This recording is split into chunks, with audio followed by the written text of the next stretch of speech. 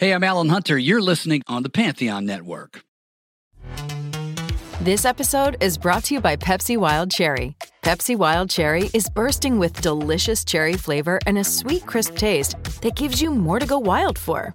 Getting wild may look different these days, but whether it's opting for a solo Friday binge watch or a big night out, everyone can indulge in their wild side with Pepsi Wild Cherry.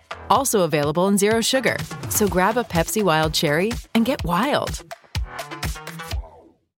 Maryland sports fans, there's only one sports book in the great state of Maryland with over 50 years experience booking bets and supporting customers. Betfred Sportsbook at Longshots is now open and is the only sportsbook in Frederick offering cash betting on football, basketball, world soccer, and more. Visit the Betfred Sportsbook at I-270 and MD-85 in Frederick, right next to Longshots off-track betting. Go to BetfredSports.com for more information and your chance to win exclusive merchandise. Must be 21 or older. Play responsibly. For help, call 1-800-GAMBLER. Progressive presents Adjusting to the Suburbs. You just bought a home in the suburbs, but no one told you about all the birds, specifically this one, who seems to be calling out Roy. Roy. But who exactly is Roy? And why doesn't he ever respond? Maybe Roy is just bird speak for save with Progressive by bundling your home and auto. I guess until Roy answers, we'll never know. Progressive Casualty Insurance Company. Coverage provided in service by affiliates and third-party insurers.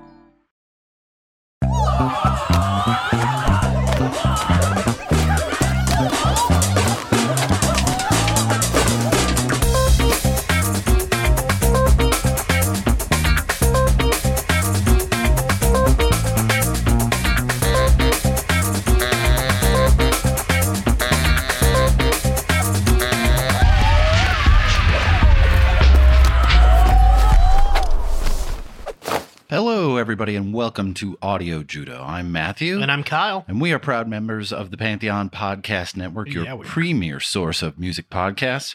They are constantly adding new content, new artists all the time.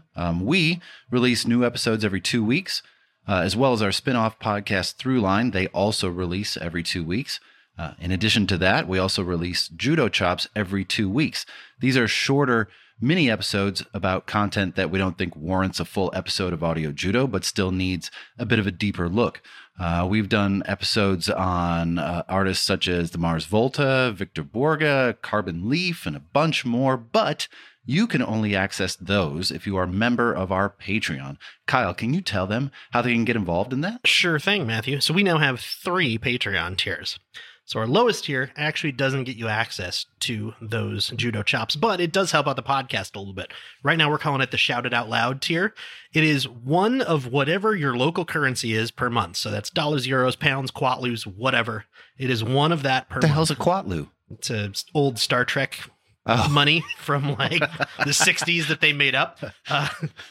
Wouldn't it be great if I was like, it's the money they use in Monaco? Duh. How did you know that? But it's for one whatever a month. You can help out the podcast a little bit, help us keep the lights on around here. And also you will get a shout out at the end of every single episode. The next step up from that does get you the Judo Chops. We call it the Front Row Seats tier. It is $5 a month, and it does really help us make the podcast and keep things going. For that, you'd get a shout out by name at the end of every episode as well. 2-day early access to all the full episodes, access to the bonus mini episodes, the Judo Chops, and occasional bonus content, which is usually little bits and pieces that we had to cut out of episodes because we went off on a tangent, or something that didn't quite fit that we cut out, or something that we had to abort because Matthew and I were burping and farting too much. If you really want to help out the podcast and get a little something for yourself in return, you can sign up for the Backstage Pass tier. It is $20 a month, but for that extra amount of money, you do get everything that the previous 2 tiers gives you, plus a very special personalized gift after 3 months at this tier. Plus, and this is the big one, you get a chance to co-host an episode of Audio Judo on the album of your choice. That benefit activates after 1 year of patronage at that tier, and it can only be activated one time. However, we will do whatever album you decide to tell us to do. So, true story. I mean, so far we've gotten real lucky, and we've done, 2 of those? What? No, 1. 1. We've only done 1. Yeah. Oh. It could be lousy. It could be a lousy record. Yeah, that's true. I mean, you could pick a real shit show. You could. Then that'd be fine. Yeah. The Patreon accounts are really what keep the podcast going. They really do help us out. They let us buy equipment so we can keep recording. They let us convince our spouses to keep going. Things like that. So today we go back to one of my very favorite albums by one of my very favorite artists. Ooh. We have covered him once before when we covered his former band's album, Selling England by the Pound, when he was the lead singer of Genesis. Mm-hmm. His time with that band is still my favorite era of that band, so naturally I'm a big fan of his solo work. We are talking about the 1986 album So by Peter Gabriel. And I hate this album. No, I'm just kidding. What? I'm just kidding. I actually really like this album. Yeah, this album. I feel like the last few episodes that we've recorded, one of us has just been like, and I hate this album. There's been some animosity. There has, but that's okay. It ramps up the drama. Right, but this is good. I actually like this album quite a bit. So yeah, this album is by far the least experimental of all of his work. And because that is the case, it is also his most commercially accessible and successful album. By this point, he had spent a decade releasing his eccentric brand of music with some limited commercial successes. And this release, buoyed by some tremendous visuals on MTV, boosted his career to superstardom. But before we talk about this record, we should talk a bit about Peter Gabriel, focusing on his time away from Genesis. If you are interested in hearing about his contributions to the band, we went way more in depth on episode 45, the aforementioned Selling England by the Pound episode. So check that out if you are interested. So Peter Brian Gabriel, born on February 13th, 1950 in Chobham, Surrey, England. Simon, if you're out there, go ahead, feel free to email me and correct me if I pronounced that wrong.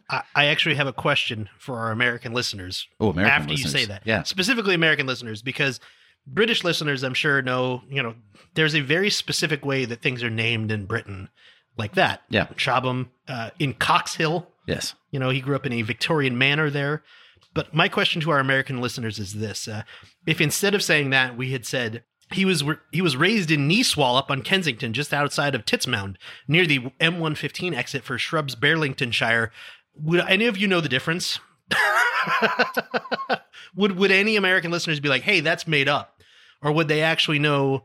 I'm just curious because I love the way that English names, I don't know, they're much more real to me, I guess, than American city names. Well, I think it's more visual and directional than anything else. Like the old way we used to give directions to someone to find our house. Like now you just give them the address, they Google map it and they find it. Yeah. If we lived out in the sticks, it was like, all right, you're going to go past the third stop sign. There's going to be a rock that's got some crap painted on it. You're going to turn left there. Then you're going to go to this old gnarly walnut tree that kind of overhangs the road.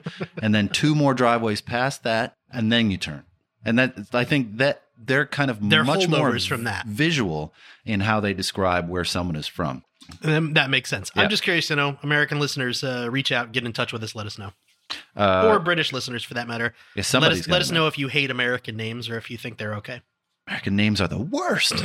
They stole them all from England. Right? Like you said, he grew up in a Victorian manor. He was born to a fairly well-to-do couple. His father was an engineer. His mother had a very musical background. His great-great-uncle had been mayor of London in the 1800s. So, he went to some of the finest private schools. As a child, his teachers noticed he was a very talented singer. He opted for piano lessons from his mother and also took a liking for drumming. But his earliest influences were church hymns. Mm-hmm. So before he had the opportunity to listen to soul music, like he would, which had a great influence on the part of his sound, he spent time listening to, quote-unquote, soul music. And he said I get it. That there were parts of it that really allowed you to scream your lungs out, and he used to love that. So he wrote his first song, Sammy the Slug, when he was 12. Which, where's the secret release of that? I don't know. It's got to be out there. Sammy the Slug demo tapes. Come on, they've got a basement tape. It's got to be out there somewhere. It's got to exist somewhere. At the same time, his aunt gave him money to take professional singing lessons, but in true rock and roll fashion, he used the money instead to buy Please Please Me by the Beatles. Because, good choice. It's the Beatles. So in 1963, he started at a public school called Charting House and formed his first band, a traditional jazz band that he was the singer and drummer for, called Milords. Milords. And then he also formed a holiday band, which sounds like a lot of fun. Yeah. Just a holiday band? How cool is that? That's what I was going to ask is, does that have a different meaning that I couldn't find? Because to me, when I read holiday band, I'm thinking, oh, so they only perform on holidays. Like they're like, hey, Christmas is coming up. We're going to learn a bunch of Christmas songs. Hey, New Year's is coming up. We're going to learn a bunch of New Year's songs. Hey, I think they only play holiday music. Okay. So it literally is just I think holiday music. Oh, that's cool. Someone's going to correct me. Hopefully. But the name of that band was The Spoken Word. Ooh, that's not pretentious at all. Around this time, he met another aspiring young musician at the school named Tony Banks, who he had bonded with over music. And they formed a band called Garden Wall and would eventually be the first two members of Genesis. Which, there you go. Skipping over that, he would have many failures and successes over the ensuing 8 years with Genesis. But what really happened was that he had become the band's breakout star. He was the front man. He was the creative force and typically the lyricist. He pointed the direction of the band and as a result was resented quite a bit within the band because he was getting most of the press, most of the exposure. It didn't hurt that his stage presence and persona were bigger than life. Yeah. His costumes were extravagant and oftentimes a hindrance to good performance, and the band hated that. It pissed them off. Well, they were musicians, and he seemed like an artist. Even the first time that he did that, he was so reluctant to tell the band about it that he snuck off stage during a musical, like an instrumental interlude in a song, and came back wearing a red dress that he had borrowed from his wife and a fox mask to mimic the imagery from the front of the front cover of their, Foxtrot. Sorry, I was drawing a blank there for a second. And he came back on stage and then finished the performance like that, apparently. But he said later in an interview, he was so like nervous about doing it because he knew the band would immediately veto it and be like, no, you're not doing that. And then it sort of grew from there. Well, and the crowd began to expect it. Yeah. He would do things to get people talking. He shaved part of his head. People thought he was a bit deranged sometimes. And watching those early performances, it's not hard to imagine, why they would think that. Yeah. And in 75, during the tour for Lamb Lies Down on Broadway, an album that requires our full attention at some point, he told the band that he was quitting at the end of the tour. He was sick of the business. He was eager to spend time with his family. He was getting calls from Hollywood to do treatments for the Lamb itself. I mean, his wife had given birth during the recording of the Lamb, something that caused great strife within the band, as he was the only member with a child at this point. And as a sign-off to the band, he wrote an article that was released to the press called Out Angels Out, in which he shed light on his reasons for leaving the band. He spent the next 6 months taking a break from the road, spending time with his family, but also working on demos for what he hoped would be a solo career. He called that his learning period. And he did actually go back and take some more formal piano lessons there, as well as some more formal singing lessons, which to me, after you've had a successful band for that long, to then be like, yeah, I guess I'm going to go learn some more piano and singing. Right. Good for him. Choice. I mean, good for him. It seems like a weird choice when you're already that successful. But at the same time, I definitely think that it probably gave him something to build off of and inspired him to kind of go back into music. I think you're right. So he spent most of 76 recording the eponymously named record, Peter Gabriel, as his first 3 records would be called.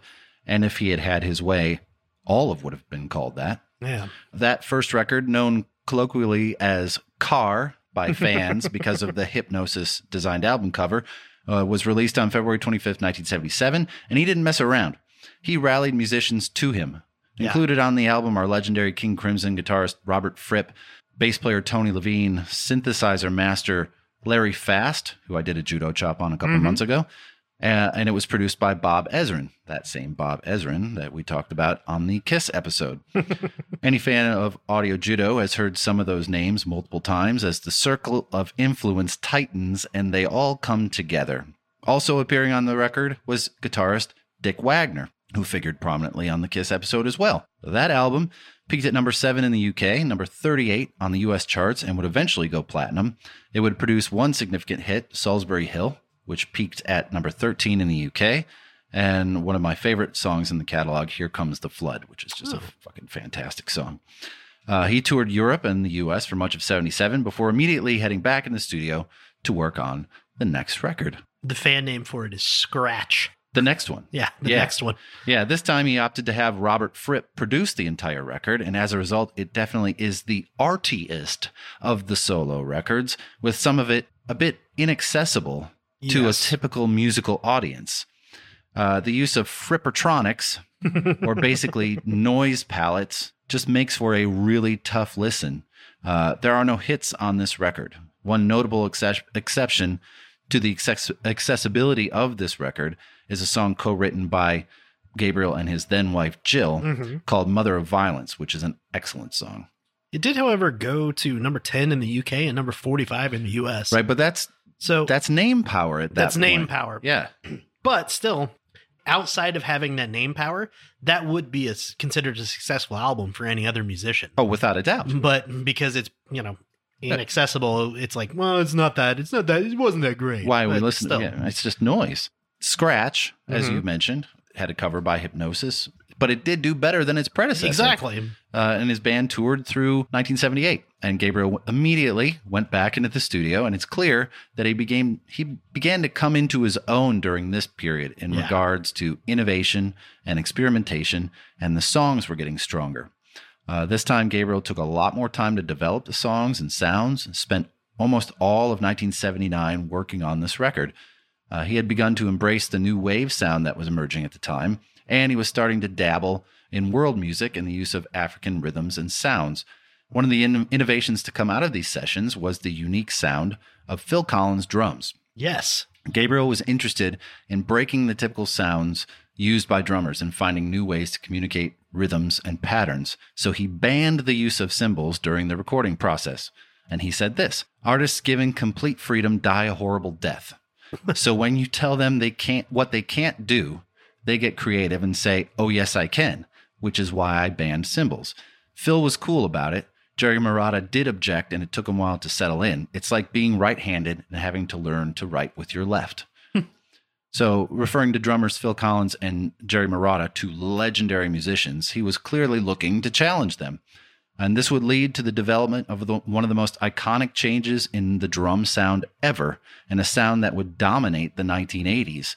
I'm, of course, referring to the gated drum sound. Yeah. If you don't know what I'm talking about, think, everybody, in your head for a second, think about the song In the Air Tonight by Phil Collins. Yep. And hear the drum sound in your head.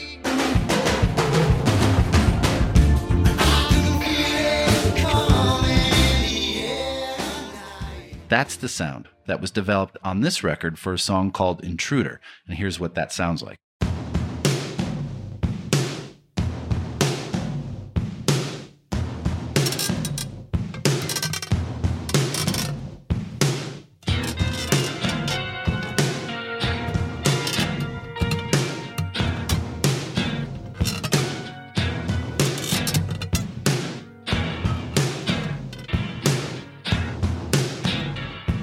The rest of that song is almost impossible to listen to all the way through unless you're listening just for that sound. It's weird. The album was produced by Steve Lillywhite, who was involved in the last album Gabriel recorded with Genesis, The Lamb Lies Down on Broadway. And this album would produce several of his biggest songs, including Games Without Frontiers, I Don't Remember, and the anti-apartheid song about murdered activist Stephen Biko. This was really the first indication of Gabriel's political stance, something that would be part of his career for the duration to the present time. Peter Gabriel, or Melt, as this one is referred to, was released on May 3rd, 1980, and was a critical and commercial success for him. Reached number 1 in the UK, number 2 in the States. Yeah. It included contributions from Phil Collins, Larry Fast, David Rhodes, Paul Weller, and Kate Bush, who sang backup on 2 songs. It is regularly referred to as one of the best albums of the 1980s, and he would tour the world for most of 1980. Yeah. He spent most of 1981 and part of 82 working on the follow-up to Melt, but this time he was able to build a recording studio at his home in Ashcombe House in Somerset. These are that Ashcombe House in Somerset. Right. Which would prove fruitful, but would absolutely slow down his process, as now he had endless time to work on things without the pressure of studio time. He definitely feels like a for lack of a better term, a fritterer. He's a tinkerer. Yeah, where he goes and he's like, I got this idea, and he goes and gets it down on tape, and then he's like, but what if? And then he does it again. But let's try, but what if we also? And then I think there's a little Kubrick in him. Yeah, you end up with 80 takes of the same thing, and no normal human being can really hear the difference. But he's like, no, if you really listen here, this note is a quarter beat early, and I bet you we can make it a little better if we do this. Yeah, exactly. And then he's unwilling at some point to walk away. Yeah, to say, okay, well, that's where I'm going to leave it. Yeah, and that's, what is it they always say about art? It's you never finish finished. it. You have to abandon it. It's abandoned. Correct. And I think that's kind of what he was doing. So he began to write a lot of songs with the Linn drum machine, the Fairlight computer, leading to tinkering and rewriting and long periods when nothing happened. But the net result was huge and would lead to an even bigger album than the last. Again, he was focused on world rhythms and indigenous sounds for a broader musical landscape. This album would include his first U.S. Top 40 song, Shock the Monkey. Peter Gabriel, or Security, as this one is called, was released on September 6, 1982. While the previous albums are known by their other names between fans, this album was actually renamed Security by the label prior to release. His label, Geffen, go ahead. I would say they were starting to get pissed off about this. Well, you can't just have 4 albums named Peter Gabriel, because when fans go into the music store and they say, I'm looking for Peter Gabriel, now the music store is like, well, which one of these 3? And fans are like, I don't know. And they just pick one. Exactly. And then they get pissed off because they bought the one that doesn't have the hit on it. And now you're just pissing off fans and they're not going to buy all 4 at the same time. So what are we doing about this? They think it's one album with 4 album covers. Exactly. But I do love his concept behind this. Did you see this quote? Yes. Where he said, quote, the idea is to do it like a magazine, which will only come out once a year.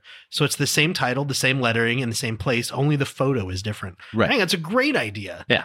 I think it's really smart. It's such a cool concept, and I don't know, I'm sure other bands have done something similar before, but I think this was probably the first time. I think it was a great idea, unrealized. Yeah. I think nobody got it, unfortunately. And it remained as Security until he released it under his Real World Records when he reacquired the rights to it and restored the original name of Peter Gabriel. So I fell in love with this album on Security. I fell in love with Security years after it was released.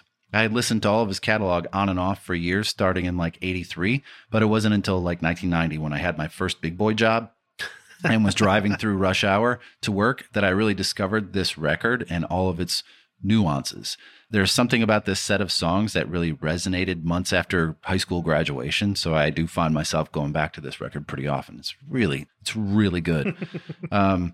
He toured through a lot of 83 and then spent the next year working on a soundtrack album for the movie Birdie, completely instrumental. And it found him exploring new ground musically, but also gave him the impetus to record more straightforward songs on the next record because he was doing plenty of experimentation on Birdie. Yeah. So he entered the studio in 85 with producer Daniel Lanois, who he had met working on Birdie. Correct. To record this album we're going to talk about today. So released on May 19th, 1986 to, at the time, mostly positive critical reviews. Yeah.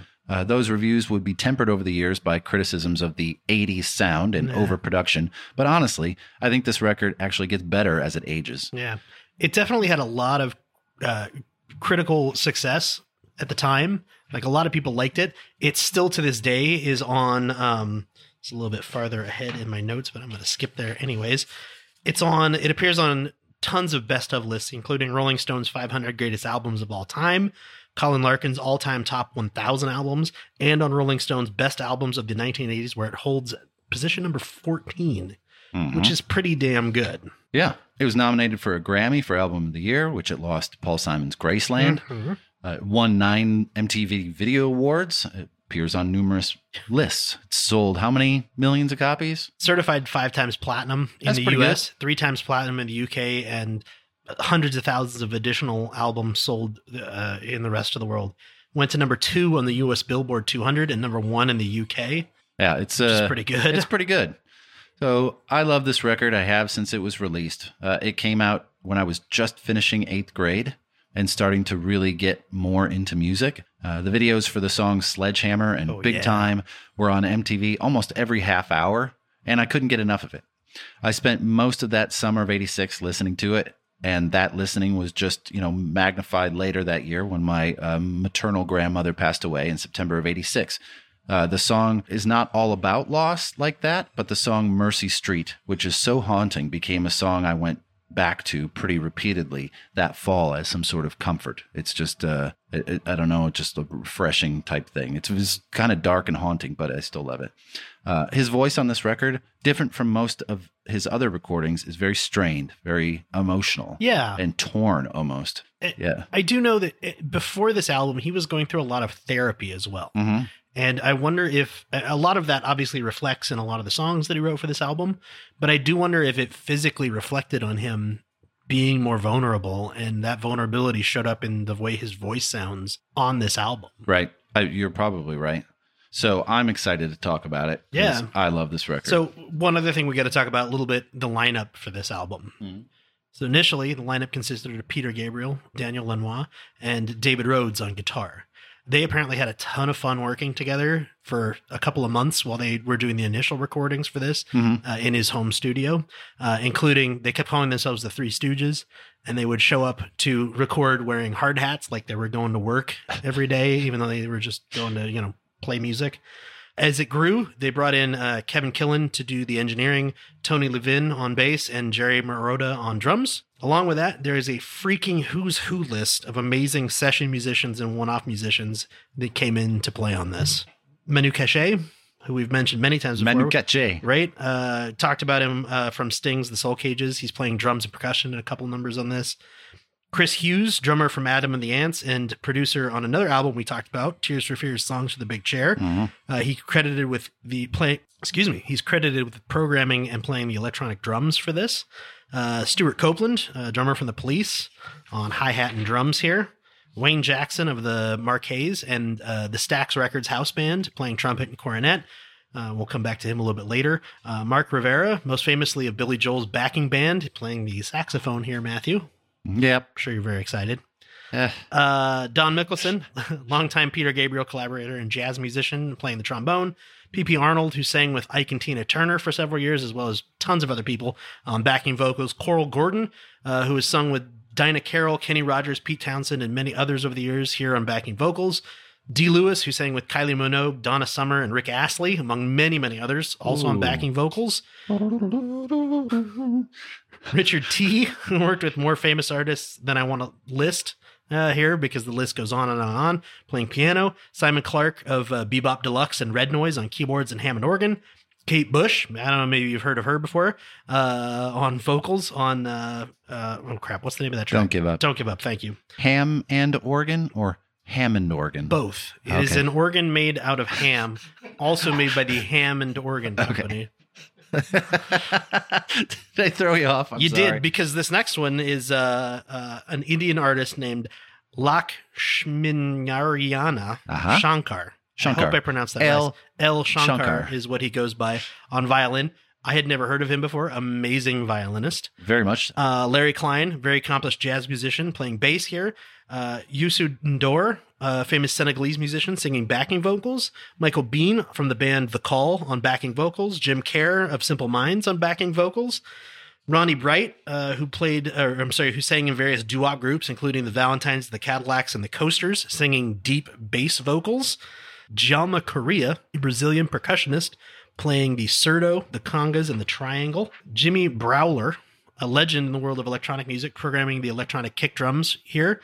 Bill Laswell, a session musician who's played with hundreds of artists and worked with hundreds more as his role as a music producer, playing bass. Nile Rodgers, co-founder and guitar player for the band Chic, here on guitar. And Laurie Anderson, avant-garde artist, composer, musician who creates many of her own electronic music instruments. And here she's credited with playing the synthesizer and singing some vocals. Is that enough people for you on one album? It's a lot. All of these people are 80s icons. Yeah. And the fact that they're like, oh yeah, they just came together for one album. Mind-blowing. Well, everybody he's ever had on his solo records has been like that. Yeah. I mean, when we're pulling in Phil Collins to play casually. Yeah. For a couple, Come on in, Phil, just for a little bit. Just a little bit. One of the other things that kind of blew my mind is I read somewhere this only cost £200,000 to make. Probably. It's the 80s. That seems like such a low amount to me. Like, I feel like an album like this, £500,000 no problem, but £200,000. Yeah, I don't know what and that's still a lot of money. Don't get me wrong, but remember, he did record this in his own studio. True. So we're taking that cost probably out of it. True. So is he just paying for? I guess that's true. Then he's just playing for musicians and engineers, right? So and tape essentially. Yeah, still crazy. Lots and lots of tape. You want to talk about the artwork? Yeah, let's do it. So the cover. Mm-hmm. See what I did there? Mm-hmm. It's It's just a black and white picture of Peter Gabriel. The name So is in big black letters in the upper left-hand corner with Peter Gabriel in a blue box in white text right below it. The rear is just plain white with the track listing, the name Peter Gabriel, and So in the lower right-hand corner. Nice and simple. Nice and simple. Designed by Peter Saville. Mm-hmm. Photo was taken by Trevor Key, and it is just simple. Gone are the melting faces, the metallic eyeballs, the scratched and strained faces of hypnosis. Opting for simplicity, because as Gabriel put it, apparently I'm alienating a lot of female fans who are turned off by the other album covers. Yeah, because they're like, why is his face melting? Gross. I don't want to listen to that. So they just put him up there, Yeah. Casual, chic Peter Gabriel looking confounded. Like, did you see the interview with Peter Saville on, I believe it's on Peter Gabriel's website, talking about creating this cover? No. Oh my God. So go look it up. It's a fantastic interview. I got to go over it real quick here. Originally, this album was going to be called Good. And Peter Saville's partner, Brett Wickens, was the one who was originally commissioned to make it. And he had been working on some ideas and stuff. And one day he called up Peter and said, we have a problem. And Peter went over to talk to him and look at some proofs of the cover. And he said, God, this is awful. So they actually drove down to meet with Peter Gabriel. And they, after talking with him for a while, they agreed to completely start over. So during the meeting, Peter Gabriel mentioned they might be changing the name of the album to So. And they said, okay, great. And as they're leaving, he hands Brett a tape saying, here it is. I think it's finished. So they now have probably the first copy to leave the studio of So in their hands. They get in the car, they start driving down the M4 motorway, and immediately in front of them, a car crashes into the trees on the side of the road. Just swerves off the road, crashes right into the trees. So they stop. This is the 1980s. Nobody has cell phones and shit. What? So they stop. They go over, person's okay. They get him out of the car. They wait around until the police show up. They, do all the stuff. While they have this finished copy of the record? It's just sitting in the car. Oh my God. So they finally get permission to leave. So obviously they're both kind of frazzled, right? They just watched somebody get in a horrible car accident, right? So they get back on the road, and after a bit of back and forth, whether or not they should actually listen to this album right now because of the mental state they're in, let's listen to it. Immediately, Red Rain starts, and they're both completely blown away. Next, it rolls right into Sledgehammer, and they had to pull over because they were both so excited about it. They immediately knew, being part of the music industry, they're like, this is a fucking hit song. This is a hit song. We are listening to a hit song on a hit album, and we get to design the cover for it. Well, that's got to be pretty cool. Right? So, knowing that you're listening to a hit record that isn't a record yet? Yeah. So they went back and threw around some ideas, decided they had to take some pictures of Peter Gabriel, and they brought him into the studio. And like you said, Trevor Key took the photo, but they had some problems in the way he was sort of reacting to the original photographs that they were taking. He looked really static and stoic. And so they did something they had done with the band New Order a few years earlier. Mm-hmm. They got out a Polaroid camera. And they started taking Polaroids because, again, 1980s, with a Polaroid camera, you can immediately pop a picture out of it and say, that's what you look like. And what's weird is that he should be familiar with this phenomenon because most of the hypnosis stuff, like the Melt record, was done on a Polaroid. That's what they did. They took it and then they smeared it. He very well may have been. But, in this situation, they finally pulled out the Polaroid and started taking pictures. And after about an hour, they had this iconic cover. Yeah. Basically, Peter kind of takes credit for creating Peter Saville, I should say. Yeah. Takes credit for creating Peter Gabriel's image for the next 15 to 20 years in this article.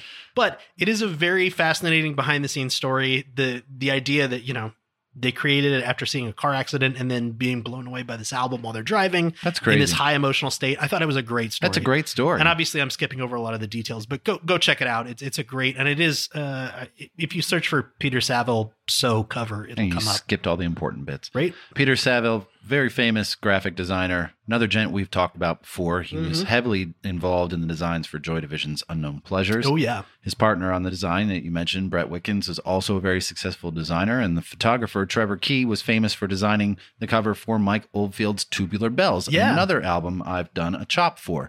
Weird how these all come together. Right. Very strange. He also took photos for a long laundry list of acts in the 80s and also designed the very famous Virgin logo that everyone is familiar with. He unfortunately passed away in 95 due to a brain tumor. But I love this cover and picture, even though it is so simple. With the ostentatious ostentatiousness of the 80s in full swing, this cover was very muted in comparison. It's understated, and I love it. Yeah, it is great. You want to take a break and come back and do a track by track? Yeah. All right, sounds good.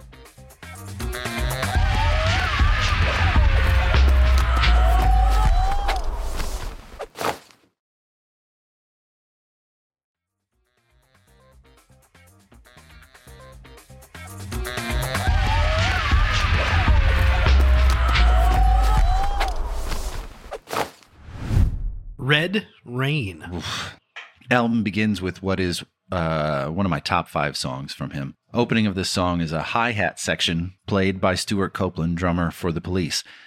This was the period of his career that Gabriel was averse to using metallic percussion instruments of any kind, but felt that an effective pattern played by an expert would be great at simulating the sound of rain.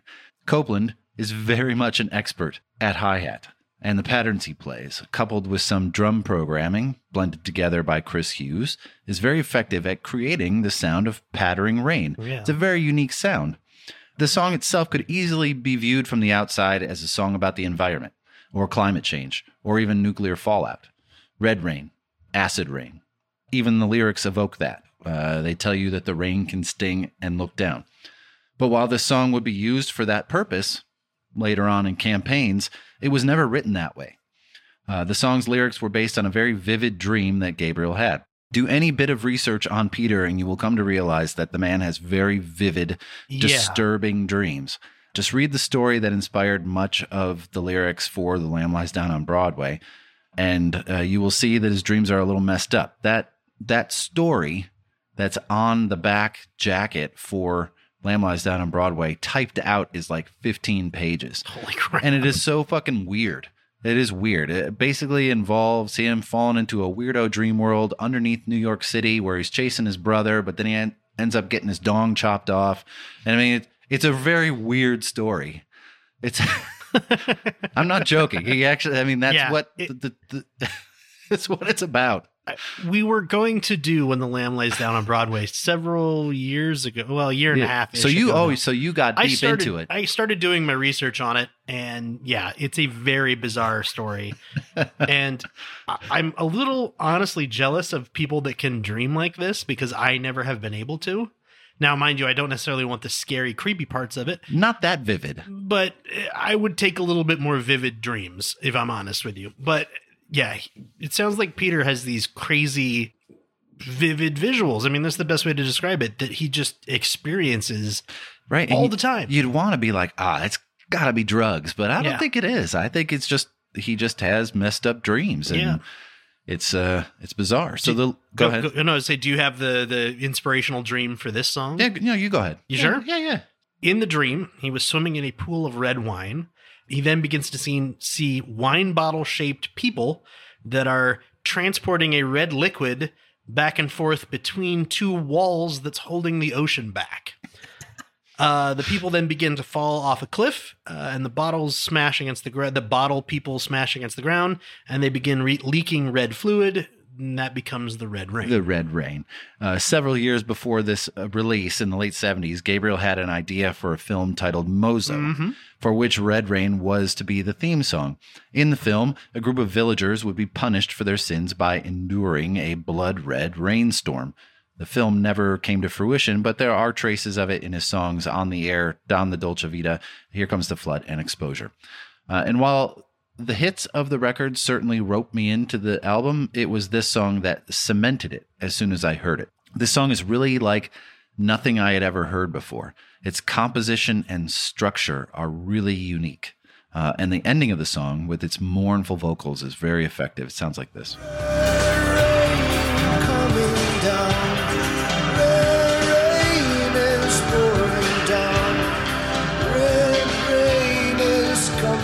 Down all over me, I'm bathing in red rain coming down. Red rain is coming down. Red rain is coming down all over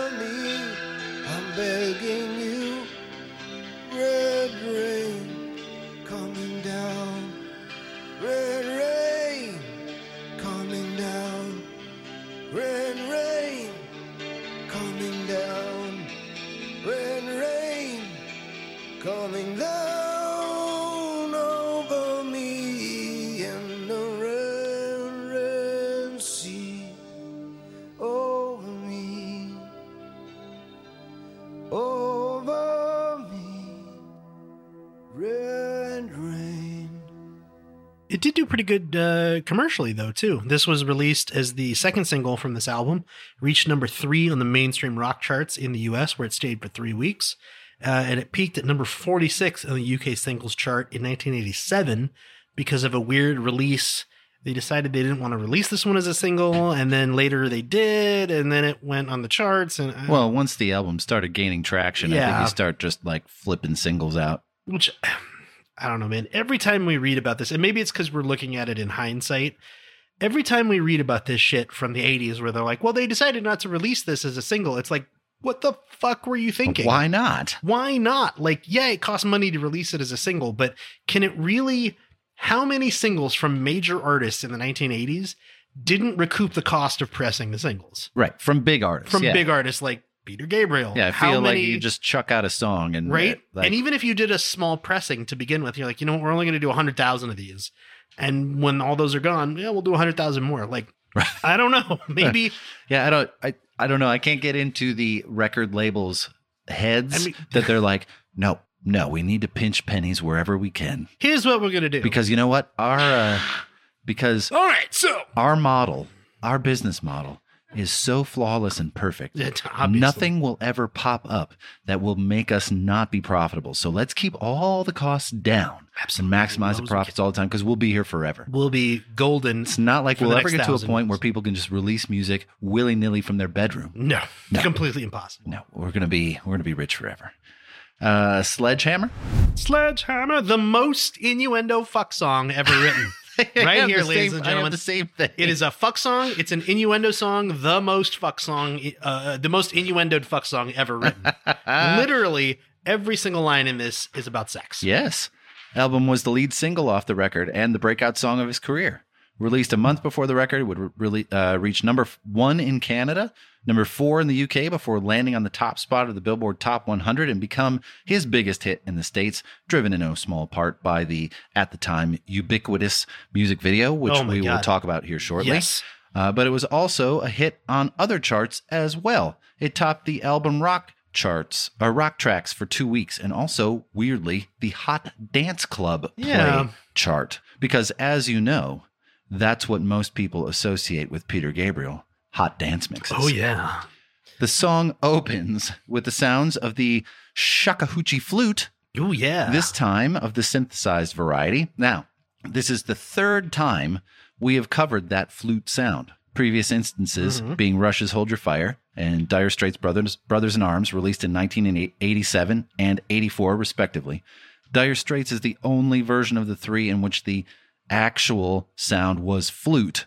The other two artists capitalizing on the emerging MIDI technology to add texture and sound without the actual instrument being present.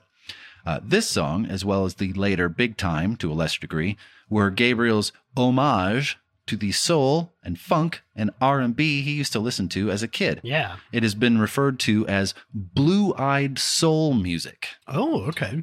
Gabriel said this about it. As a teenager, soul music was one of the things that made me want to be a musician. It was really passionate and exciting. Wayne Jackson, who plays on that track, was also with Otis Redding and was touring with him when I saw them in London. So that was a thrill for me to get him on the record. But I think the song was more influenced by many of those Stax and Atlantic tracks rather than Otis particularly. And it does have a wonderful groove to it, laid down by one of the great drummers of the era, Manu Katché. Manu Katché. Not sure how danceable the song is, but it does have a strut to it. Sounds like this.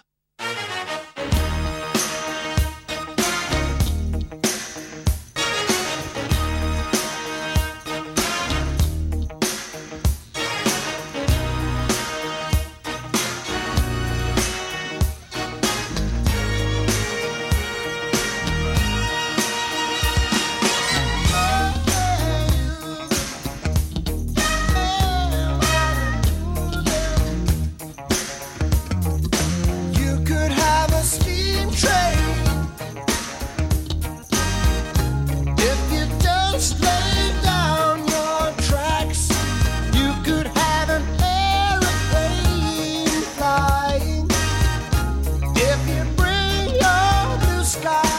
You had something to say before we went to the music. I was going to say about Wayne Jackson. Like you said, a longtime trumpet player for the Stax Records house band. Plays on this track as well because of all the influences. This track did incredibly well. It bumped Genesis's Invisible Touch out of the number 1 spot. And in 2014, Phil Collins joked in an interview that, quote, I read recently that Peter Gabriel knocked us off the number 1 spot with Sledgehammer. We weren't aware of that at the time. If we had been, we'd probably have sent him a telegram saying, congratulations, bastard. Which I thought was great. This song was nominated for Record of the Year, Song of the Year, and Best Male Rock Vocal Performance, but it didn't win any of those. What? Right? Features Wayne Jackson on trumpet, Manu Katché on drums, Daniel Lanois and David Rhodes on guitar, Tony Levine on bass. Pretty stellar list of musicians by any stretch. But it is the music video oh my God. For which it is most remembered. One of the most iconic music videos of the 1980s. It's like, in my brain, this and Thriller are number 1 and number 2, and they kind of flip back and forth between the most iconic music videos of that era. This video changed the face of music videos. Yeah. Gone were blank boxes and empty stages of previous years. After the success of the video and its subsequent relation to how well the song ended up doing as a result, labels opened the pocketbook to see how far the medium could be pushed. This video was everywhere. It was directed by Stephen R. Johnson, and what's strange is that he did very little else after this. He directed the first season of Pee-wee's Playhouse and some additional videos, but not much more than that. The claymation sequences in the video were produced by Aardman Productions, the unit that would eventually make the Wallace and Gromit series. Using a mixture of claymation, pixelation, and stop-motion techniques, he brought life to the song and forever changed the medium. It was an exhausting experience for Gabriel, who had to lay under a sheet of plexiglass for 16 hours as the studio filled with the smells of rotting fish and dead chicken, which had been employed in parts of the video. For me, my absolute favorite part of this video, and I do love all of it, is the very end, when Gabriel gets up from a chair as his body becomes the entire night sky, and he walks through a door, which is also the night sky. It was so cool, and the entire thing was absolutely fantastic. And you know he got electrocuted while he was doing that, right? Well, you know, these are the risks that you take. You know, it was a small electrocution. It wasn't serious. But you know, when your mom walks in the room and it gets her attention and the song is also good and she likes it, you have a win. Yeah. You know, she's like, oh, you're not watching that thing, you know. Peter Gabriel himself MTV. Credits this for the success of the song. He told Rolling Stone, quote, I think it had a sense of both humor and fun, neither of which were particularly associated with me. I mean, wrongly in my way of looking at it. I think I was seen as a fairly intense, eccentric Englishman. Yes? Yeah. That's spot on. What do you know about pixelation, Matthew? Because that was the one I've heard of claymation before, and I've heard of stop motion before, but I'd never heard of pixelation before. Tell me about it. So pixelation is this idea where you literally take a pixel or frame at a time of a real subject. So, every single frame by frame of Peter Gabriel was taken one shot at a time and then combined together to make the video work. That seems incredibly tedious. And today it's like an Instagram plugin where you're like, but at the time it took 16 hours to accomplish this. Look, I just made it. Right? Look, I just did my own. But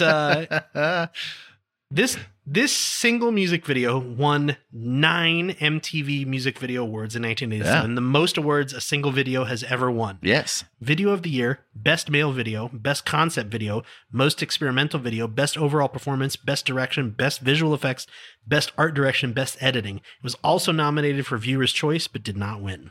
What won? I don't know. I didn't look that up. I should have, but... I'd like to know who it is. It also won the Brit Award for Best Video of the Year. And it's most likely, as of this recording, probably the most played video in the history of MTV. I would say it's very close. I can't think of anything that came after it that would have been played more often. Yeah. But I'm sure there's something. It's probably something stupid. I wouldn't be surprised if there's a couple of those 80s videos that are vying for that top spot. Could be Smells Like Teen Spirit. Could be Smells Like Teen Spirit, maybe from the 90s. Something like that. I can't come up with anything off the top of my head right now. But maybe it's that Busta Rhymes video. Oh, maybe. I would say it's probably for sure it's top 10. For sure it's top 10. Best video of all time, in my opinion. Right. Like I said, flip-flops between this and Thriller for me in number one and number two. But Ooh, that's a good one. Don't Give Up? Don't Give Up. Don't Give Up, Kyle. This was the 5th single from the record in the States and was a bit of a minor hit at the time, peaking at number 72. It is a duet with Kate Bush. And for all you kids out there, that's who sings the Running Up the Hill song from Stranger Things. Yeah. She's having another comeback moment right now. So she actually did quite a bit more than just that one song. Maybe give her a complete listen. How about that? Her album, The Red Shoes, excellent record. Oh, wonderful. I mentioned it earlier, but she did sing backup on his Melt album as well. So their relationship goes back a ways. Yeah.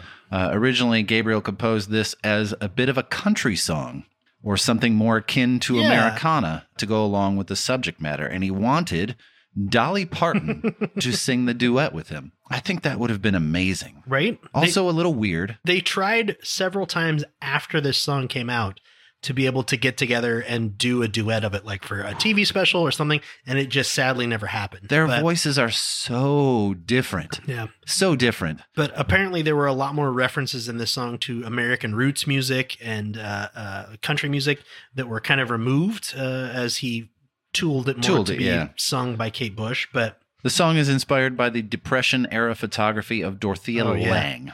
Gabriel discovered her photography through a book of Farm Security Administration titled In This Proud Land. Gabriel saw a parallel between the ravaged Depression-era farmers and those suffering from the economic downturn in Margaret Thatcher's Britain, who he could not stand.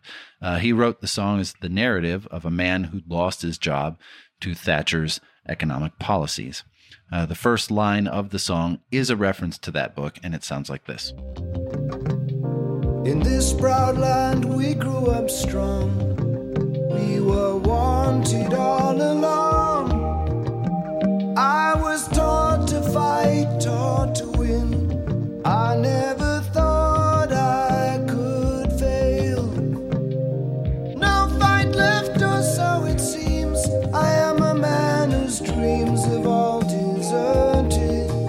I've changed my face, I've changed my name. But no one wants you when you lose.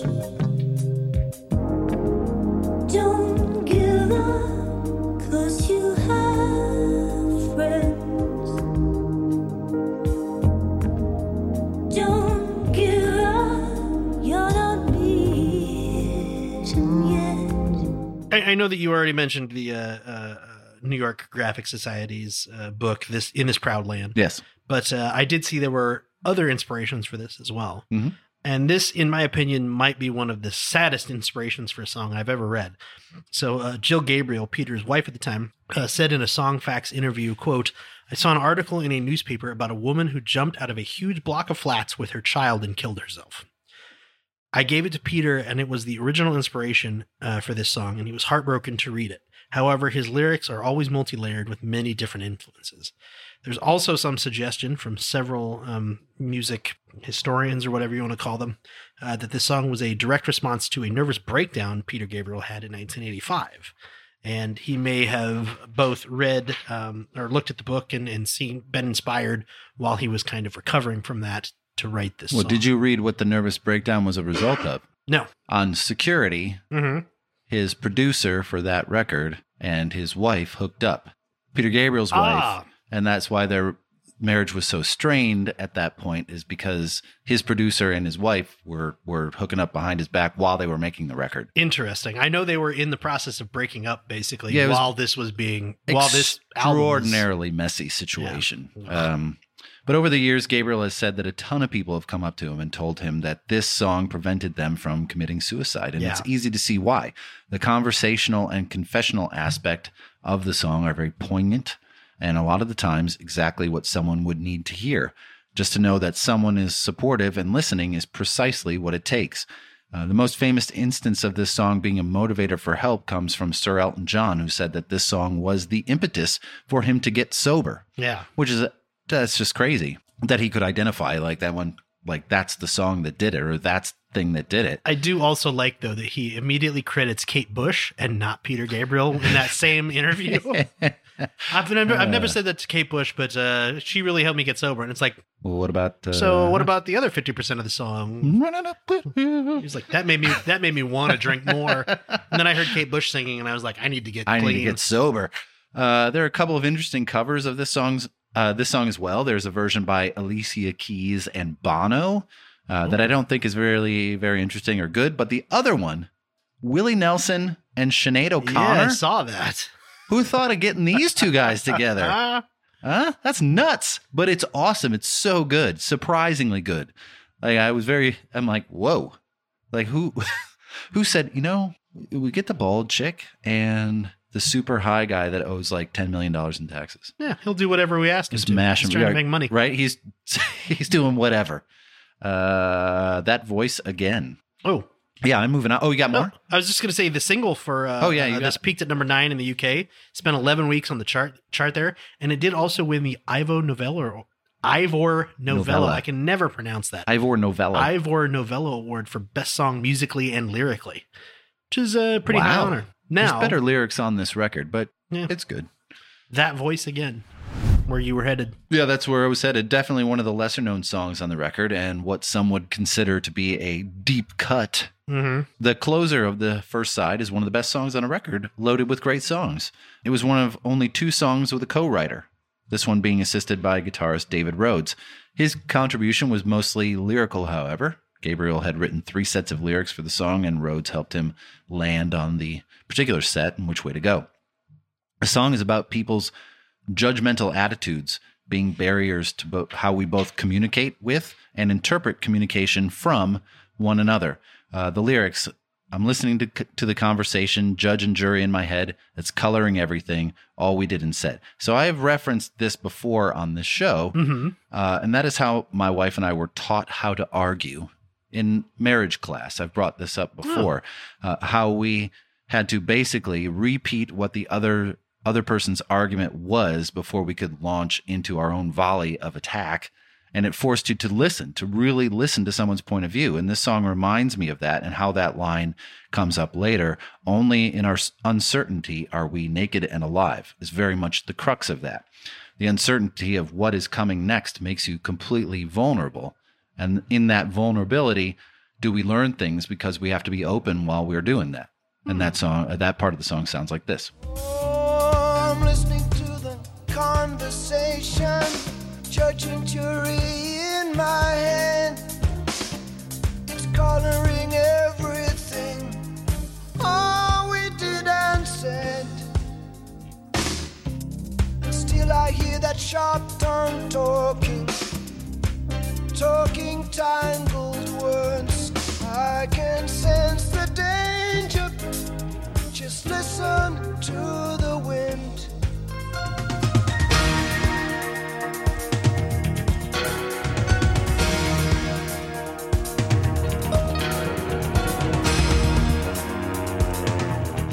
The song was originally called First Stone, but changed the title because of the biblical connotations of that title, and it was a song that almost got Daniel Lanois fired. Did you read this?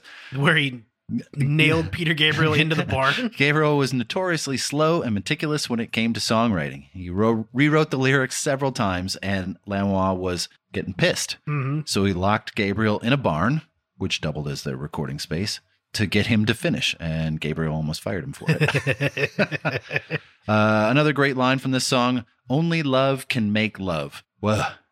Come on, that's a really good line. Only love can make love. That's a really cool line. And holy shit, when he holds that note on that section, it's amazing. I'm sure there's some studio trickery there, but it's effective. Only love can make love, and only hatred can make good chicken. You know who I'm talking about. Who are you talking about? Oh, I don't know. Peter Gabriel said this song is don't leave me hanging. Quote, about judgmental attitudes being a barrier between people. But I also think that obviously this voice, when you listen to it and you read the lyrics, then you guys have me giggling. Well, I want to know about this chicken. Well, I got to go back to the chicken. I don't want to give the company any advertising for free. Oh, so just write it down for me. Yeah, I'll tell you at the end of this. Okay. I think everybody else has already figured it out. There's only so many chicken restaurants around. I don't know what he said. Well, anyways, Peter Gabriel said this song was about judgmental attitudes being a barrier between people. Yes. And I also think that the title, This Voice, refers to that inner voice, the one that always tells you you're not good enough for this person. You don't deserve this person. You don't deserve to be in this relationship. I shut that voice up a long time ago. I've tried so hard. And listen to that. Let me take another guy. drink of this beer. I don't listen to that fucking guy anymore. Oh, see, that would be lovely. But it really, I think this is a great song. It's an interesting take on a love song to me. In that it's a love song about how you're not adequate enough to love the person that you love until you can overcome that and realize you actually are. Oh, that's deep. Right? Back to this chicken, though. Sorry. Chick-fil-A. Oh.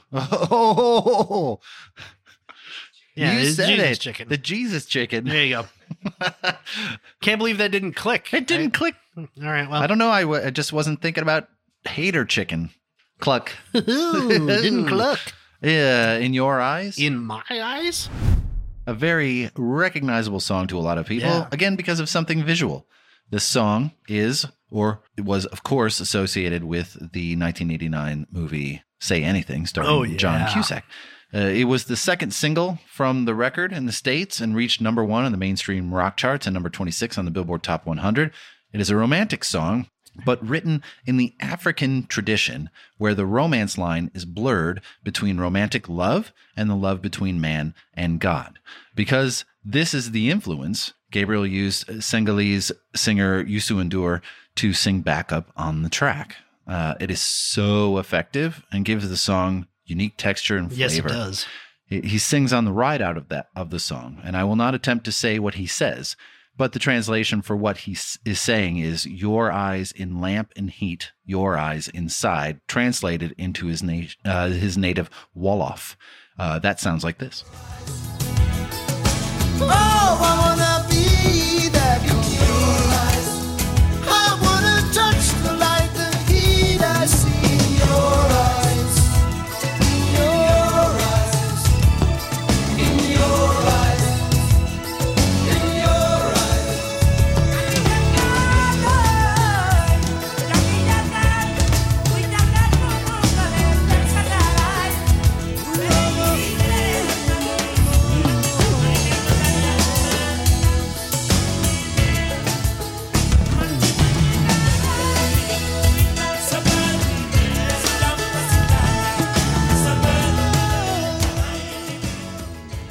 So I would say originally it was a song called Sagrada, which Peter was inspired to write after visiting a cathedral in Barcelona, Spain. Sagrada Familia. Yeah. Yeah.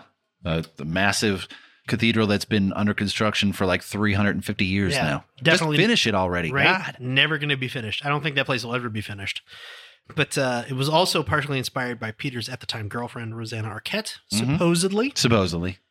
Like you said, famously used in the scene from Say Anything, where John Cusack's character holds up the boombox above his head. Supposedly, the producers of the movie approached Peter Gabriel about using it, and he originally said no. Yep. And then Rosanna Arquette said, maybe you should reconsider. This could be a big deal. And the production ended up paying $200,000, supposedly, to use this song for that little tiny clip. Yeah. However, totally worth it. One of the most iconic scenes from a 1980s film. It is. It's one of say- the most effective uses of music in a movie that I know of. And even if you've never seen Say Anything, you know that scene. Requires no dialogue. It's perfect as is. And that wasn't even the song that Cameron Crowe wanted to use. Yeah. He wanted to use Gotta Be My Lover by Billy Idol. Yeah. That would have changed the whole fucking scope of the scene. What's funny is they tried that on set. There's apparently footage somewhere of them trying that, and it just didn't work. And then Cameron Crowe was sitting there, and he was like, you know what song would really fit? And he ran and got a cassette that they had played at his wedding, brought it over, put it in the player, and they played it, and they're like, oh yeah, this fits a lot better. Right. Gabriel only relented after the influence of Rosanna Arquette, and because Cameron Crowe sent him a copy of the movie, and he saw that, that would actually work there. Yeah, it fits really well. Originally, Gabriel wanted this to be the last song on the record because of the emotional weight behind it, but because of the very prominent bass line in the song, they moved it to the beginning of side 2, because on vinyl, closer you are to the center, the more effective the vibrations from the bass. Obviously, in future releases, the song was moved to the end. But I think that's really a really interesting footnote. And it makes me wonder if there are other instances where the play order was affected by the bass. It's funny that you would say that because I have that exact same note. Because I was like, I wonder how many other albums had to screw up their order because they're like, oh, this song has a lot of bass. We need to put it on the outside of the album. So it becomes either the opener to the A or the B side. Right. And then what other songs had to be moved or maybe should have been moved because of this? How many that requires some exploration. How many other songs would have sounded better on the outside of the album instead of on the inside? That's it. I'm going to listen to every record now and make a list, comprehensive list. Go ahead. Wait. No, go ahead. The song features great parts from everyone. Cache, Levine, Rhodes all shine in the song, as well as Youssou N'Dour. He would surface again on a song called Shaking the Tree from a Peter Gabriel Greatest Hits compilation from 1990. That is also a great song. Have you read anything about what Youssou N'Dour has done since then? No. I mean, obviously, a little bit more music. But he actually he served as the Minister of Culture and Tourism in Senegal in 2012, then as the Minister of Tourism and Leisure, and finally he was appointed as the Special Advisor to the President with the rank of Minister and tasked with promoting the country abroad. Wow. Pretty impressive. Hey, he's getting involved. Right? I like that. Apparently, there's also a great story of Peter Gabriel playing this song at the Hollywood Bowl in 2012. Oh. As he started it, John Cusack walked on stage with a boombox, handed it to Gabriel, bowed, and walked off. That's amazing. Cool moment that I wish I would have been able to see. That's amazing. Mercy Street? Mercy Street. This one's inspired by the poetry of Anne Sexton, who wrote a poem titled 45 Mercy Street and a play titled Mercy Street. I don't know about you. I'm not even going to scratch the surface with Anne Sexton. I did a little bit, but not a lot because there's a lot. It's terrible. That story is, if you want to go out to the listeners, if you want to go out and research Anne Sexton, her poetry is beautiful. I'll touch on it a bit here. Her story and the story of her family and her children is just the most depressing. Pretty messed up. Yeah, be in a good place before you go research her. Let me put it that way. So on an album full of great songs, I believe this to be the best song on the album, and it's really absolute emotional center of the record. It is remarkably depressing and haunting. It checks all the boxes for me as far as music goes. The lyrics are both touching and mournful. The music is understated but effective. It is wonderful. And like you said, it's based on a play and a poem by Anne Sexton. She was a poet, but she was also a mental patient, and she wrote her poems as a form of therapy, which means she was writing for an audience of one, herself. Mm-hmm. Her poems are confessional and raw, and thereby this song exudes those qualities. And this is the only song not completely recorded at Gabriel's home studio. Yes. Most of the tracks were recorded in Rio. 5 musicians are on this song, none of which appear anywhere else on the album. Jalma Correa supplied percussion. Larry Klein played bass, one of the highlights of his career, in his opinion. Richard T. played piano, although that part was cut out of the final mix entirely, but he still gave him credit. Mark Rivera played processed saxophone, and Gabriel played everything else, which include keys, synths, and my favorite part of the whole song, the vocals. And the song sounds like this.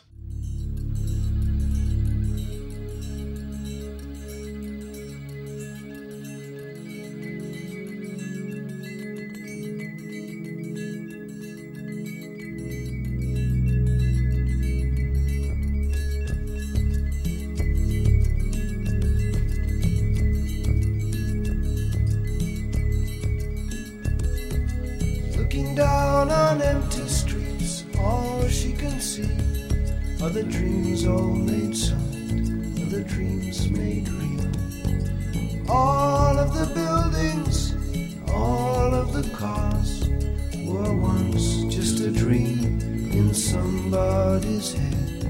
She pictures the broken glass, pictures the steam, she pictures a soul. There are 2 vocal parts on the song. One is the main vocal line performed normally. The second is a shadow vocal, a harmony vocal performed 1 octave below the main. Gabriel was only able to sing this part when he woke up in the morning while his vocal cords were totally relaxed. And if the song seems just a little bit off, it's because when they were playing the song back for Gabriel during recording, they accidentally played it back 10% slower than it was recorded. So it seems dreamy and strange. I think that's a cool effect. It's interesting. It really I adds to love it. Did you also read about what happened to Peter while he was on his way to Brazil that sort of inspired him? I did. You go ahead. Oh, so this is a long quote, but I'm going to read it anyways. Peter Gabriel, in an interview with Mojo Magazine in 2013, said this. He said, quote, "In the 1980s, Pan Am had started doing mileage programs. I got up to 100,000 miles from touring, so I booked a free flight from LA to Rio. The catch was that I had to travel in economy. On the way onto the plane, in first class, I said hello to the bass player from Earth, Wind & Fire, Verdine White, who happened to be on the plane. I gotta fly basic economy. Yeah, sorry. you know. After we took off, Gabriel in the back by the John. Yeah, you know. Well, it's Peter Gabriel back there by the crapper. That's great. After we took off, the plane developed a fault, something with the landing gear, and the pilot told us we had to fly over the Pacific and dump some fuel. That's when everyone became very scared, writing farewell letters. I even scribbled some notes. Earth, Wind & Fire's bass player came back from first class to see me in economy and just said in a sonorous voice, 'Pray, brother.' The pilot got us down, thank God. In Rio, I met the drummer, Jaume Correa. I worked on some ideas with him, and that led to this track, Mercy Street. That led to the track that Mercy Street was built around." So, near-death experience on a plane. And then you write a beautiful song. Yeah.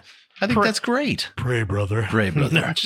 Whoa. As far as Anne Sexton is concerned, and I will not give the whole background, Kyle, encourage you to go look it up. You can if you want. No, I'm not. It's super depressing. But she was in and out of institutions, would most likely be diagnosed as bipolar nowadays, and probably be successfully treated. Yeah. Back then, she was subjected to any number of questionable techniques that probably did more damage than anything else.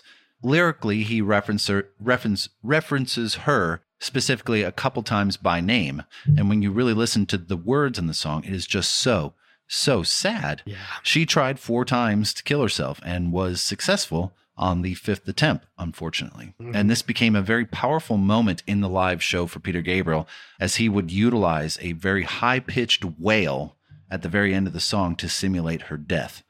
It was very intense. And I saw it in 87 or 88. It was like, whoa.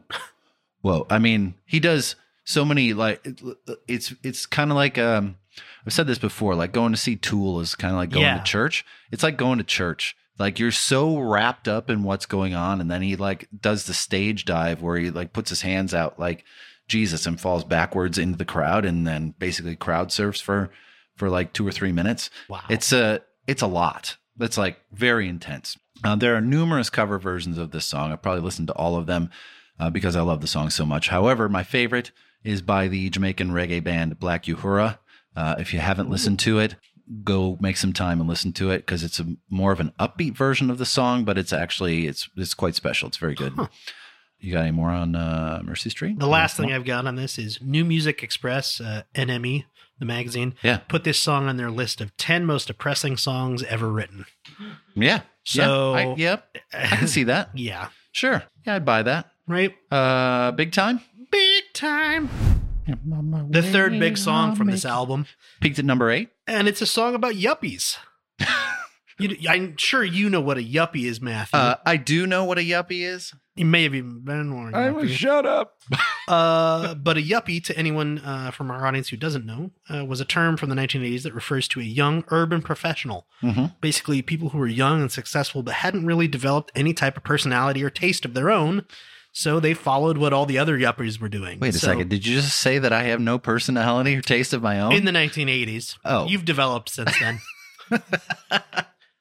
But it definitely, Seinfeld is kind of considered the television version of a yuppie. I do like in Seinfeld. A way. Well, it doesn't have anything to do with whether you like him or not, but the idea that, why do you have this couch? Well, it's the couch that everybody else said was great. Another perfect example, American Psycho. Oh, yes. That's everybody, a perfect example. Why do you have this business card? Well, because this is the perfect business card. Right. It's like it's on this white paper stock or whatever. I mean, obviously, that's the example of the yuppie taken to the extreme where he becomes a serial killer. But we get it. But that's really what this is about. Yes, another strong, ambitious music video directed by Steven Johnson, very similar to Sledgehammer in its look, because why not? It worked the first time. Yeah. And then it worked again. The song, like Sledgehammer, features the Memphis horn section. However, when they played live, Gabriel didn't take a horn section on the road with him. So keyboard David Sancious, who is an absolute legend in his own right. Holy crap, David Sancious is fucking great. Look that guy up. Woof. He played with Sting on the road too. Unbelievable. He had to use a sampler to play them back. Back then, it was all on floppy disks. So there were times during the show when Gabriel would have to stall while he changed discs, something that Sancious hated. Hey, hold on, I got a 5 1/4 inch disc I got to change. It's not working. It's working now. Give me the backup. Give me the backup. For the drum parts, Gabriel had all 3 drummers on the record basically try out and record versions of it. Manu Katché, Jerry Marotta, and Stuart Copeland. He ultimately chose Copeland's, but would end up treating them like the rest of the song. There's nothing conventional at all. He mixed it mono, slowed it down, sped it up as he saw fit. He even added additional fills into the song where Copeland had not played them. For the bass part, he also experimented. Levine played the notes, but Marotta actually hit the strings with his sticks, giving it a very percussive sound to it. This would lead to the creation, I've mentioned before, by Levine, of funk fingers. Basically, drumsticks attached to the tips of his fingers. And here's a bit of big time right here. Hi there. I'm on my way, I'm making it.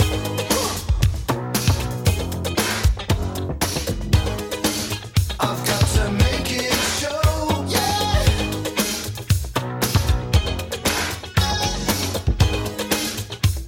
So much larger than life. I'm gonna watch it growing.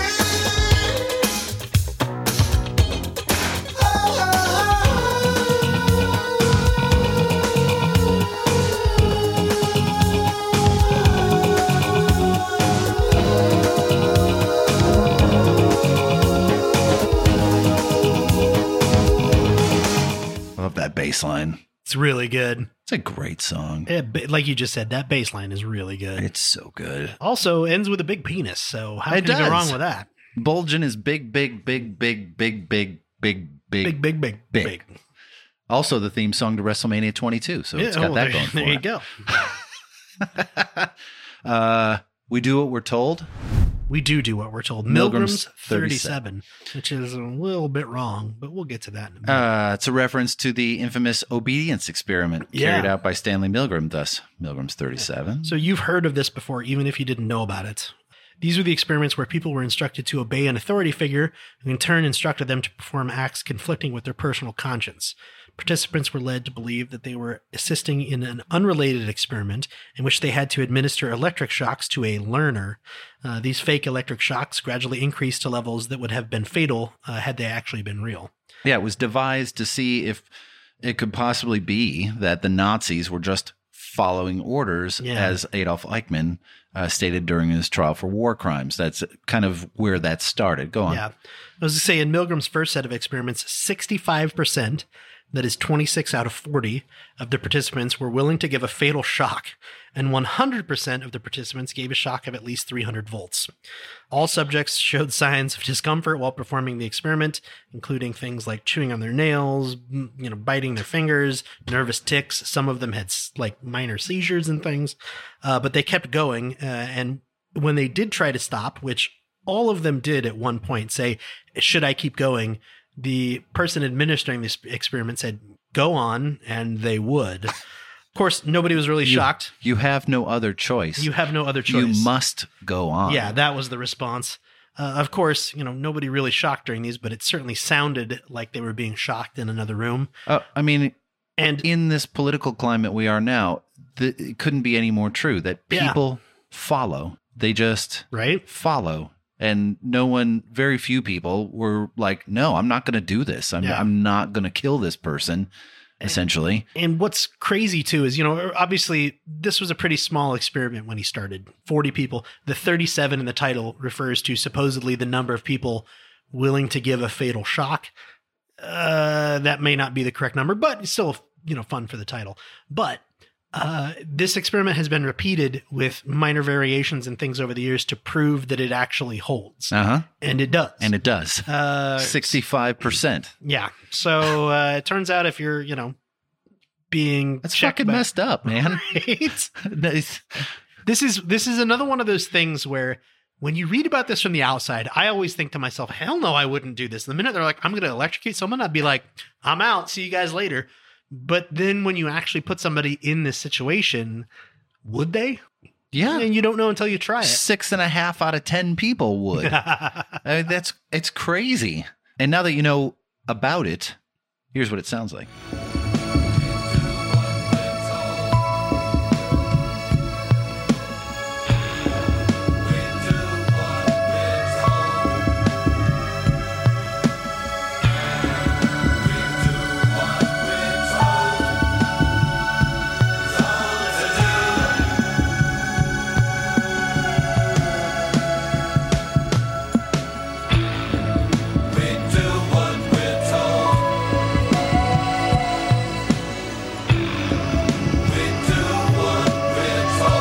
That awesome bow, bow, bow, bow song is David Rhodes using a vintage Jazzmaster guitar on this track. And he told Guitar Player magazine in 1987, he used it for its, quote, heavy wang bar.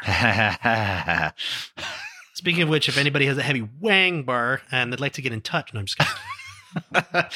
Drums are played by Jerry Murat on the track, violins by L. Shankar. You're not even going to try it, huh? No. And everything is very processed by Gabriel, including his voice. Yes. In the live setting, before the song was released, because this song is very old, it dates back to the Melt record when he first envisioned doing this, he would get the crowd chanting, "We do what we're told," basically confirming the experiment. Yeah. Because they all just did what they were told. Well, I have tried to figure out what the name name was dying, most likely, but there's a name for that I heard years and years and years ago, and it's the experience that people see, the thing that people experience in a crowd situation where like people start clapping and then everybody else joins in and starts clapping. Clap.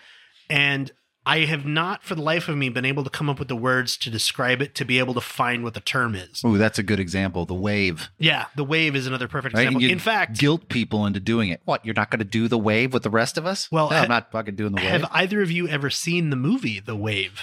No. So The Wave is a very low budget movie made in the 70s. Well, then why would I have seen it? Right. It's set in high school, and this history teacher is talking about Nazi Germany. Surprise, surprise. Whoa. Ties back in. And he says, one of his students asks, why did everybody follow the Nazis if they knew that it was wrong? And he said, well, they got caught up in the wave. And it inspires him to try his own experiment. And in the experiment, he starts putting up all these posters around the school saying, the wave is coming. Will you ride the wave? The wave is coming soon, And all the students get all excited and they get all hyped up about it. And they go to a pep rally. And in the pep rally, he comes out and says, the wave is the newest thing. It's great. It's a whole life experience called the wave. And basically he sets the whole school up exactly the same way they set up Nazi Germany, where there's a small group of people who suddenly have a lot of power who before had none. And those people can, oh, hey, you're late for class. Well, I get to write you up now because I have the power to do that. And this experiment goes on for weeks and weeks and weeks until a few of the students start to get like, hey, why are we doing this? This is stupid. This is dumb. And even the teacher gets swept up into it and starts being like, well, no, we have to do this to keep the wave going. And finally, I think it's his girlfriend says, you realize what you're saying, right? And he's like, oh my God, what have I done? Oof. And at the same time, one of the, I think the football team beats up some kid because he's not part of the wave. And then basically the teacher goes in the next day and pulls the curtain open and says to everybody, guess what? You're all fucking Nazis. Ooh. Like he doesn't actually say it like that, but he's basically like, you're all Nazis. You all fell for it. So you want to know how it happened in Germany in the 1930s? It happened exactly the same way that it did here. And then all the students feel shitty and leave. I I'm think gonna have to watch it.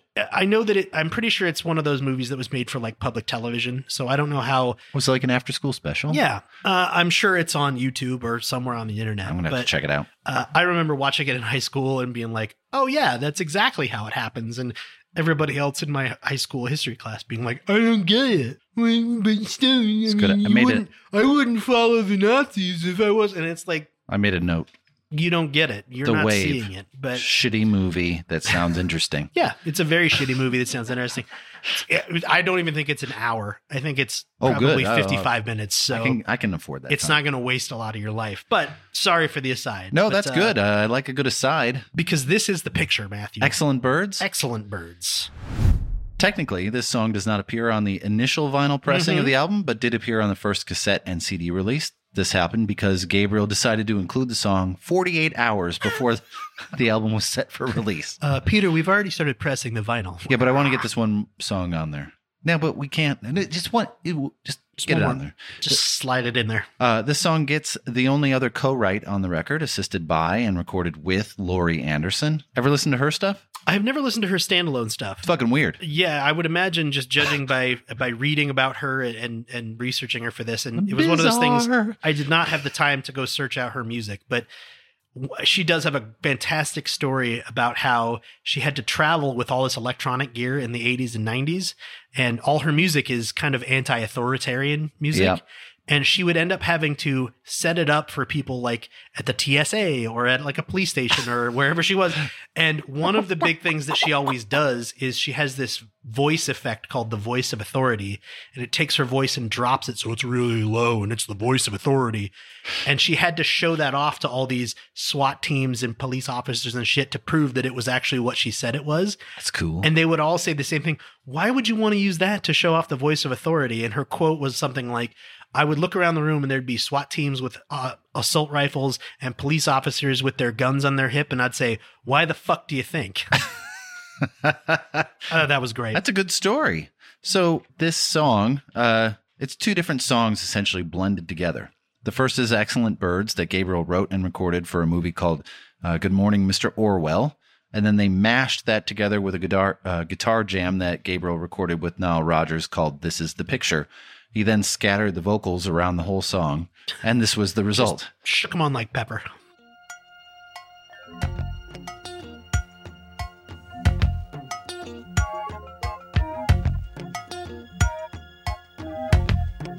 Flying birds, excellent birds. Watch them fly. There they go.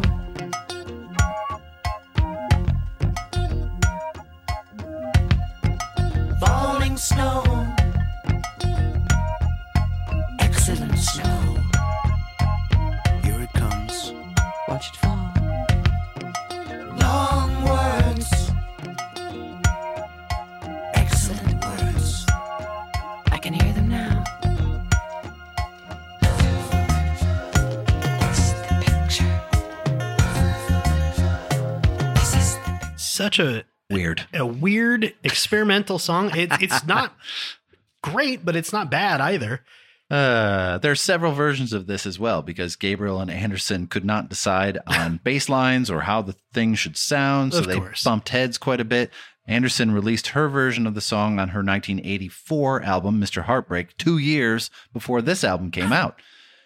In context, it's a strange ending to the album, but we know that the intention was to finish with In Your Eyes, which completely changes the way it feels at the end. Yeah, and if you do listen to this in the quote-unquote correct order, to me, that feels more like an album. Yeah. It does play out much more like an album. It has that sort of albumish cadence where it goes up, it stays up and kind of floats around a little bit and then drops off at the end. Well, In Your Eyes. and essentially, the album ends with that long extended ride out with Yusu Endure singing at the very end, which I think is a much better finish. Agree. And that is Peter Gabriel's So, one of the most important records of the 80s, one of my favorite albums of all time. I can see why. I think a lot of music fans, especially younger fans, may have missed out on the complexity of Peter's career. Most people I talk to have no idea he was ever in Genesis and don't know much about his career outside of this record. So I encourage everyone to get an education and listen to those first few albums, as tough as some of them may be. And then, from what I hear, get ready for a new album later in 2022. If you would like to get a hold of us, you can get a hold of us any number of ways.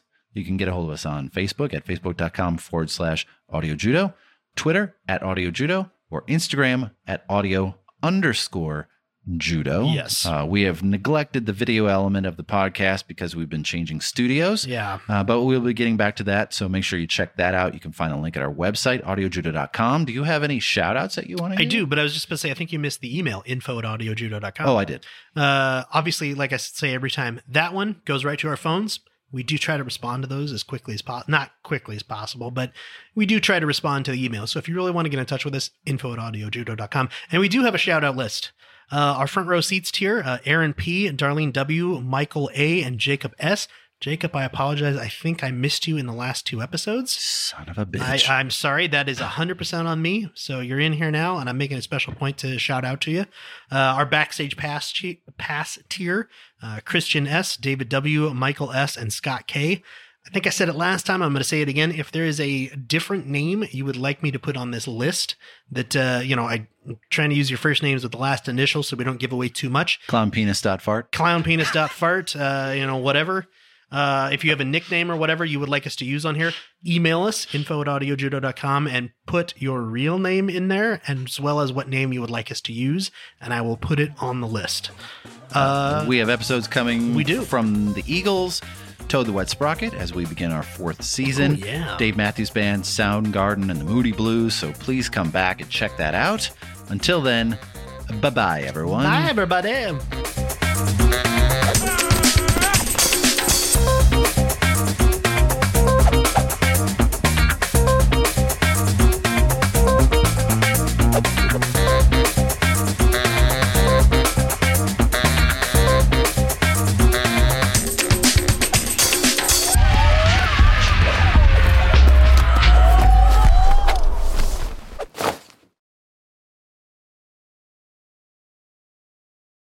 As a new Western Union customer, you can enjoy a $0 transfer fee on your first international online money transfer. Send money to your loved ones back home the fast, easy, and reliable way. Visit westernunion.com or download their app today to get started. And your first transfer fee is free. Services offered by Western Union Financial Services, Inc., NMLS 906983, or Western Union International Services, LLC, NMLS 906985. FX gains apply.